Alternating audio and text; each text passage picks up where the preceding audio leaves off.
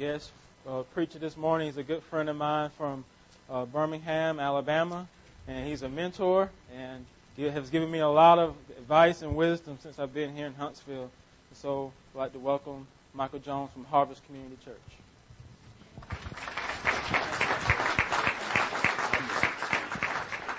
I think it's working.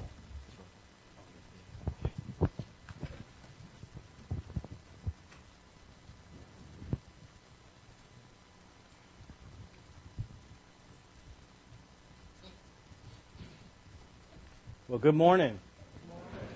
I want to thank Alex for the opportunity to come and speak to you this morning. I really enjoyed the worship service. Praise team, I almost got caught up and forgot where I was. If we sing You're the Air I Breathe, normally I'd go like this to my wife who's on the piano and the drummer over there, and we just ride that thing out. And I'd start giving the congregation a word over it. Maybe it's testimony time and everything, but y'all are Presbyterians, so we better move on.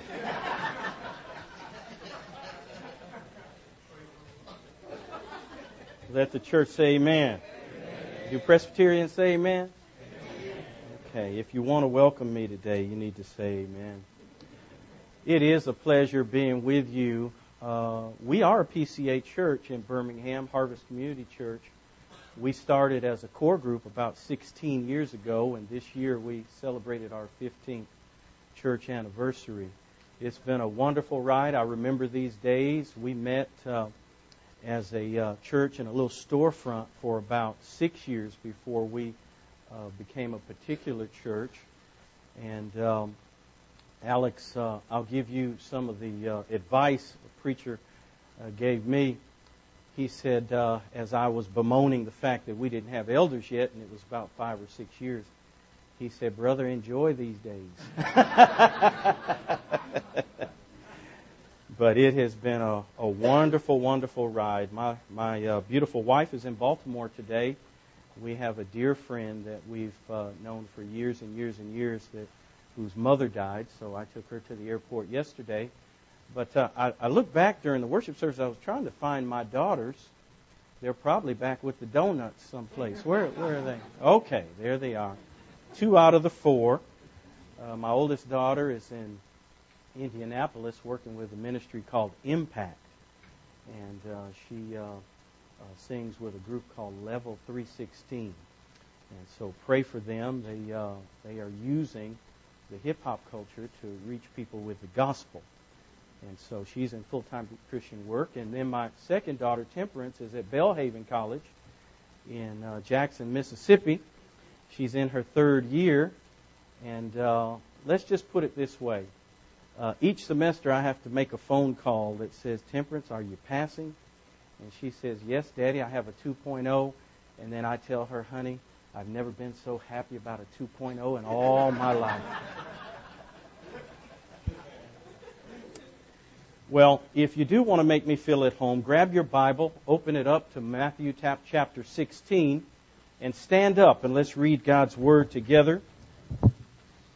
And I want to talk just for a few minutes on the subject, 3 things I want to remind you about the church. 3 things I want to remind you about the church. Starting at verse 13.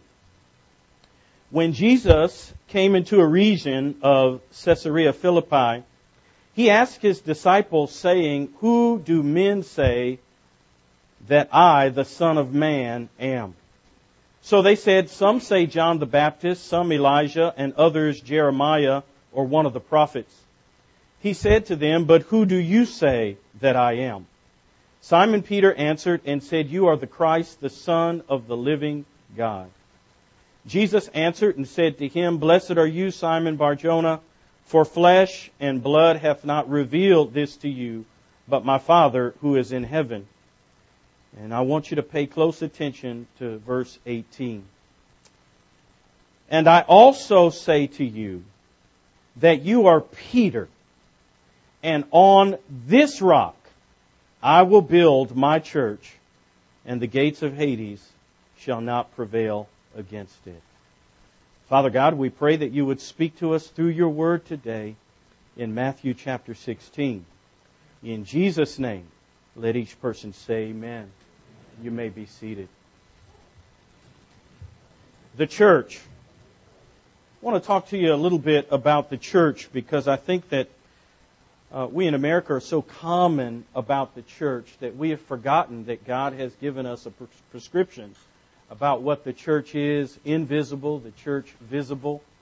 I read a wonderful article a couple of years ago by a man named John Piper, and the title of the article was Minimum versus Maximum Church.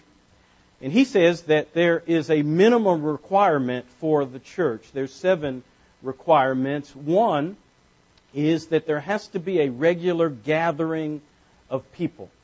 The second is that these gathering of people have to be believers in the Lord Jesus Christ. That's essential for it to be an authentic church. That in addition to this gathering and that they're believers, that they must gather for worship, the worship of the Lord Jesus Christ. The third is that at this gathering there must be the preached word. There has to be, or else it's not a church. The 5th mark of an authentic church, he says, or minimum church, he says, is that there has to be the sacrament of baptism that is practiced. That when individuals enter into this covenant community, or if you are part of a covenant family, that infants are baptized, that individuals who confess Jesus Christ are baptized, that sacrament must be a part of a church. Well, the 6th is that the sacrament of the Lord's Supper must be practiced. That on a regular basis, that you are worshiping the Lord Jesus Christ through Holy Communion. Well, the 7th mark of an authentic church is why we're here today. Dr. Piper says that in order for it to be authentic, in order for it to be a real church, a minimum church, is that you have to have duly elected officers. You have to have elders and deacons. You have to have a preacher or a pastor. And they have to be qualified men who are elected by the congregation. And so that is why we're here. But as we come, I want to remind you 3 things that I believe the text brings out with regard to the church. 3 things that almost all of us already know. I dare say all of us know. But I think that in a day like this, we need to remind ourselves. You know the context. Jesus has been preaching. Jesus has been teaching. Jesus has been hanging out with His 12 disciples. As a matter of fact, at this point in Matthew, He has stopped preaching to the multitudes. He had stopped ministering to the masses. And He has shrunk back and spent most of His time with His 12 men, preparing them for when He will leave. He encounters and enters a place called Caesarea Philippi. And it's almost as if Jesus says, well, let me give these disciples a quiz. Let me test them about what they understand about this gospel and who I am. And so He turns around to them and He says, Who do men say that I, the Son of Man, am? And they reply and say, well, some say that you're John the Baptist. Others say that you're one of the prophets. And they go through a list of what has been talked about in the marketplace about Jesus. So He narrows down His quiz to the next question. Well, I know that's what they say out there, but who do you say that I am? Notice in the text that He says that He directs this to all of the disciples, not just Peter. It's to all of them. He wants a response from all of them. And it is Peter who serves as a representative in answering the question. So Peter says, Thou art the Christ, the Son of the living God. Jesus commends His answer by saying, Blessed are you, Simon Bar-Jonah, because flesh and blood hath not revealed that to you, but my Father in heaven has revealed that to you. And then we come to verse 18. And Jesus says, and another thing, upon this rock I'll build my church. The gates of hell shall not prevail against it.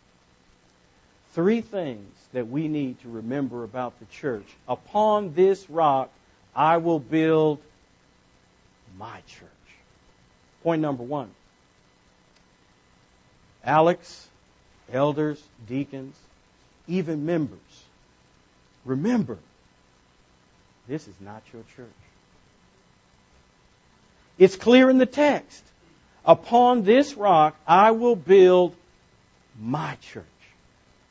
We live in a day and age where we take possession of all kinds of things, and some of us are old enough to remember what the church looked like in the 60s and the 70s when I was growing up. And if you were to get, back then, young people, we had albums, not CDs.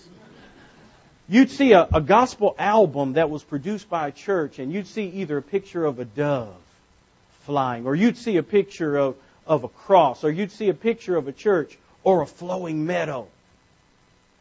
There was a change in the late 70s and early 80s. There weren't pictures of churches anymore on gospel CDs. Almost all the time in our day and age, you see the picture of an individual. Because this gospel is mine. It's about me.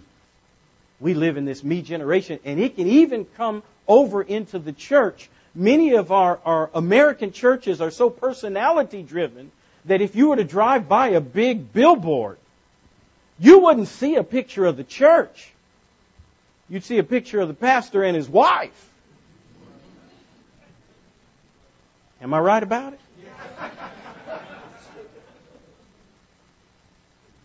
Jesus says it's my church.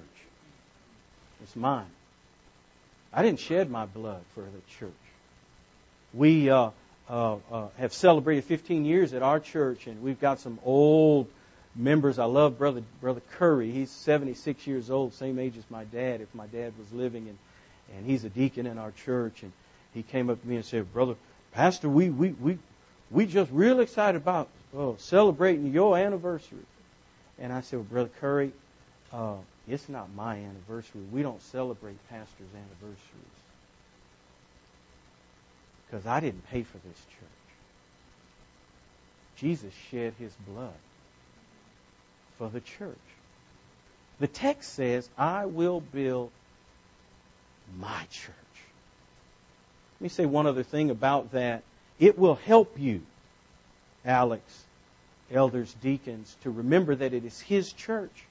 Because when it comes to sensitive decisions that you will have to make as a church, it is not one elder's opinion over another elder's opinion.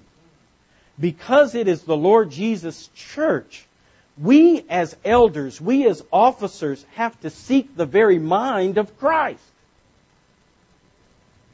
In Acts chapter 15, the church met for a very important conference.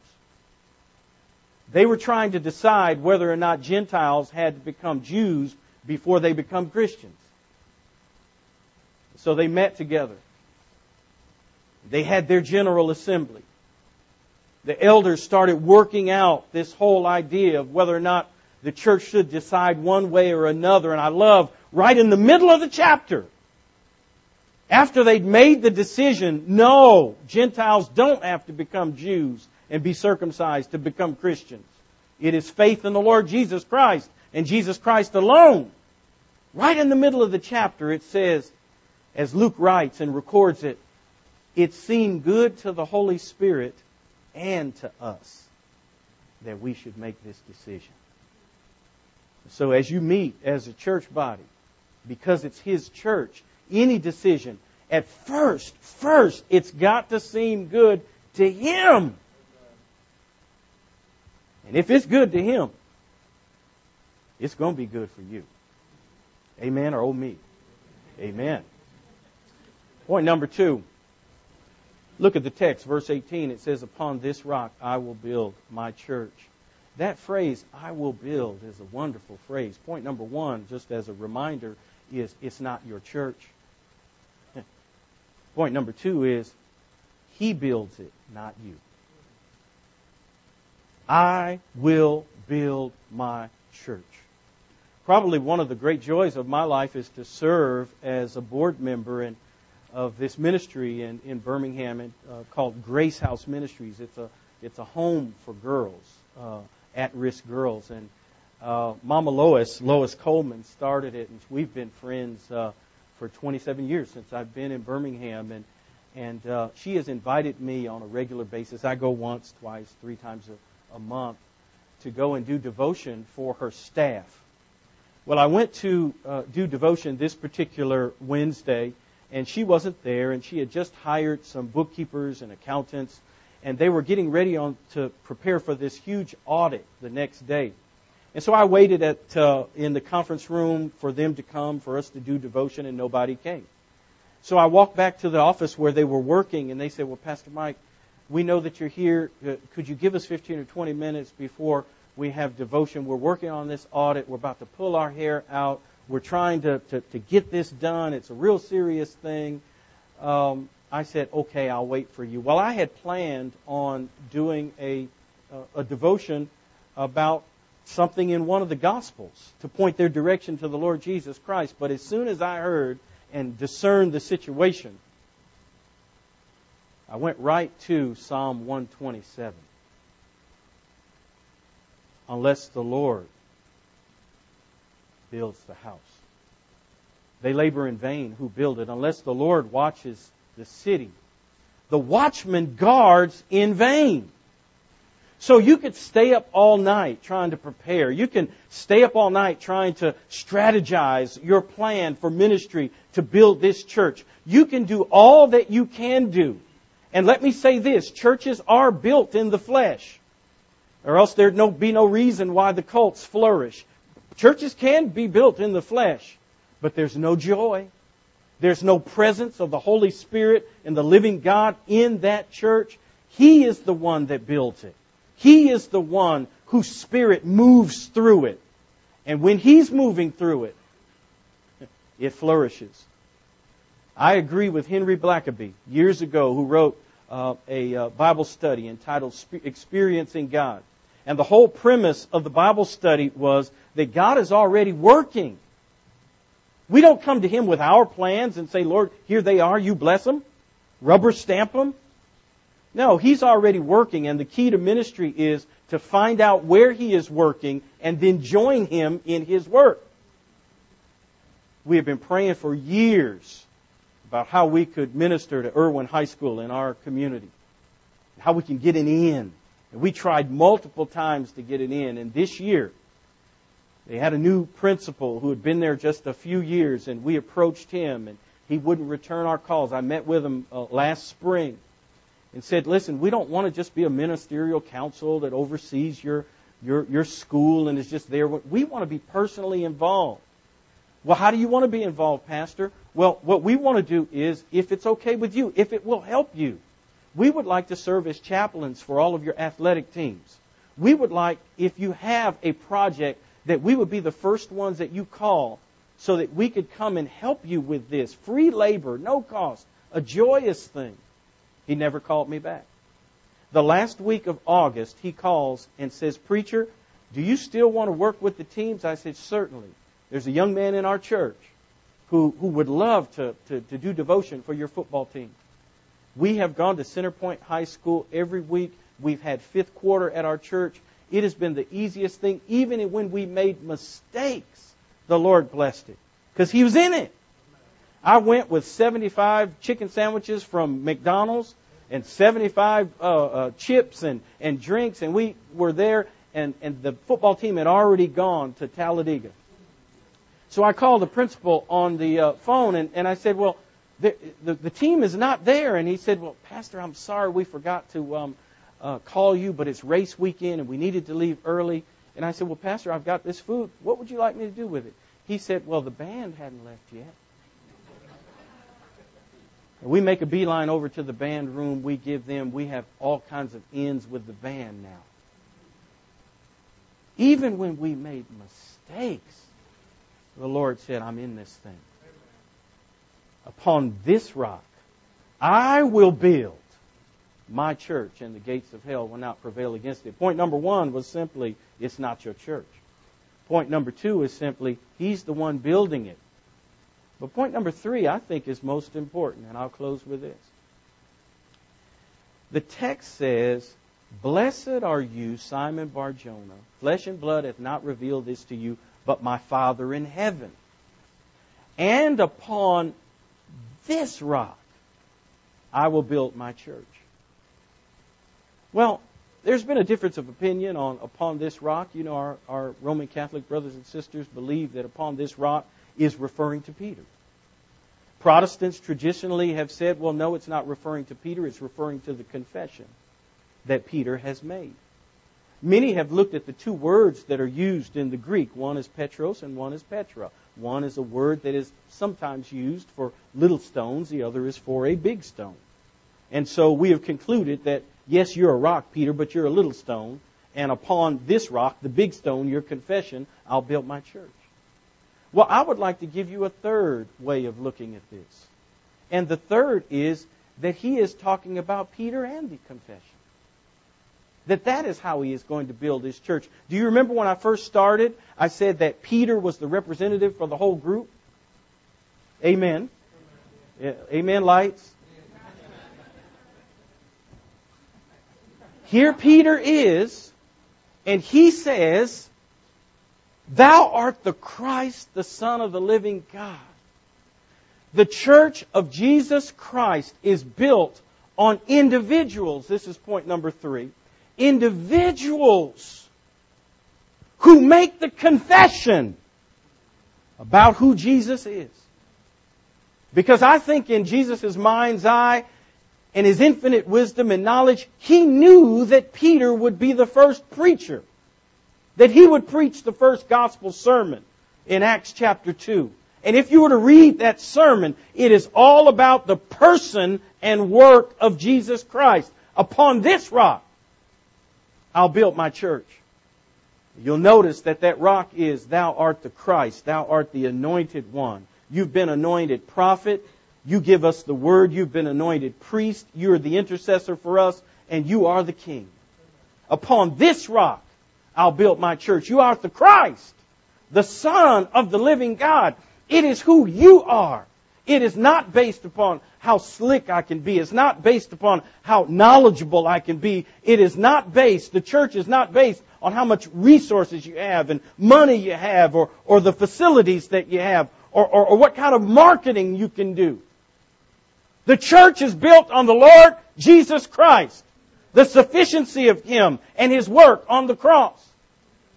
If you were to read the Gospel of Matthew, you would know that it's all about the King and it's all about the kingdom. It's all about this word Messiah, that He is the chosen one.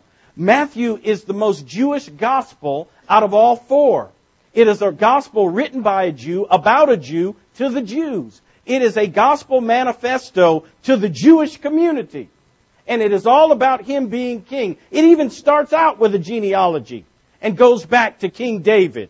Because he is trying to help these Jews see that Jesus is your long-awaited king. And the church is built on that fact. It's built on Jesus being the king. I'll close with this. Sometimes I've got to remind myself that He's king. And I've got a date book, in which I have things that are real important to me stapled and taped at the end of my date book.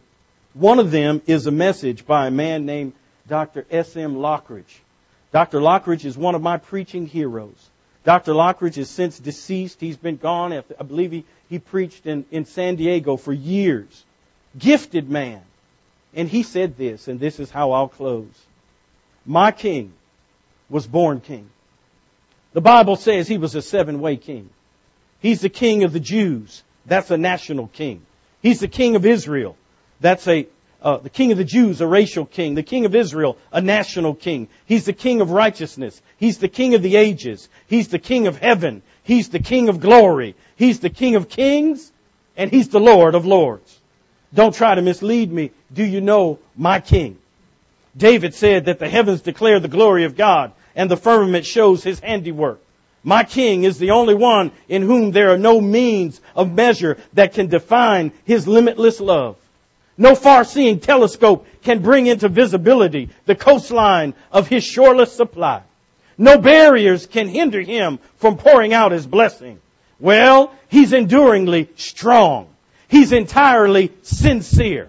He's eternally steadfast. He's immortally graceful. He's imperially powerful. He's impartially merciful. That's my King. He's God's Son. Somebody ought to help me. He's a sinner's Savior. He's the centerpiece of civilization. He stands alone in Himself. He's honest. He's unique. He's unparalleled. He's unprecedented. He's supreme. He's preeminent. Well, He's the grandest idea in literature. He's the highest personality in philosophy. He's the supreme problem in higher criticism. He's the fundamental doctrine of pure theology. He's the cardinal necessity of spiritual religion. That's my King. He's the miracle of the age. He's the superlative of everything good that you choose to call Him. Well, He's the only one able to supply all our needs simultaneously. He supplies strength for the weak. He's available for the tempted and the tried. He sympathizes and He saves. He's a strong God and He guides. He heals the sick. He cleanses the lepers. He forgives sinners. He discharges debtors. He delivers the captives. He defends the feeble. He blesses the young. He serves the unfortunate. He regards the aged. He rewards the diligent. And He beautifies the meek. That's my King. Well, He's the King of knowledge. He's the wellspring of wisdom. He's the pathway of peace. He's the highway of holiness. He's the master of the mighty. He's the head of the heroes. He's the overseer of the overcomers. He's the Prince of princes. He's the King of kings. And He's the Lord of lords. Yeah, that's my King. His office is manifold. His promise is sure. His mercy is everlasting. His love never changes. His word is enough. His grace is sufficient. His reign is righteous. His yoke is easy and His burden is light. Well, I wish I could describe Him for you, but He's indescribable. He's indescribable. Yes, He's incomprehensible. He's invincible. He's irresistible. I'm coming to tell you that the heavens of heaven cannot contain Him, let alone a man explain Him. You can't get Him off of your mind. You can't get Him off of your hands. You can't outlive Him, and you can't live without Him. Well, the Pharisees couldn't stand Him, but they found out they couldn't stop Him. Pilate couldn't find any fault in Him. The witnesses couldn't get their testimonies to agree. Herod couldn't kill Him. Death couldn't handle Him. And the grave couldn't hold Him. That's my King. He always has been. And He always will be. I'm talking about He had no predecessor. And He'll have no successor. There's nobody before Him. And there'll be nobody after Him. You can't impeach Him. And He's not going to resign. That's my King. Thine is the kingdom and the power and the glory. All power belongs to my King. We're around here talking about black power and white power and green power, but it's God's power. His is the power and the glory. We try and get prestige and honor and glory for ourselves, but the glory is all His. Yes, thine is the kingdom and the power and the glory forever and ever and ever and ever. And how long is that? And ever. And then after all of the forevers, then amen.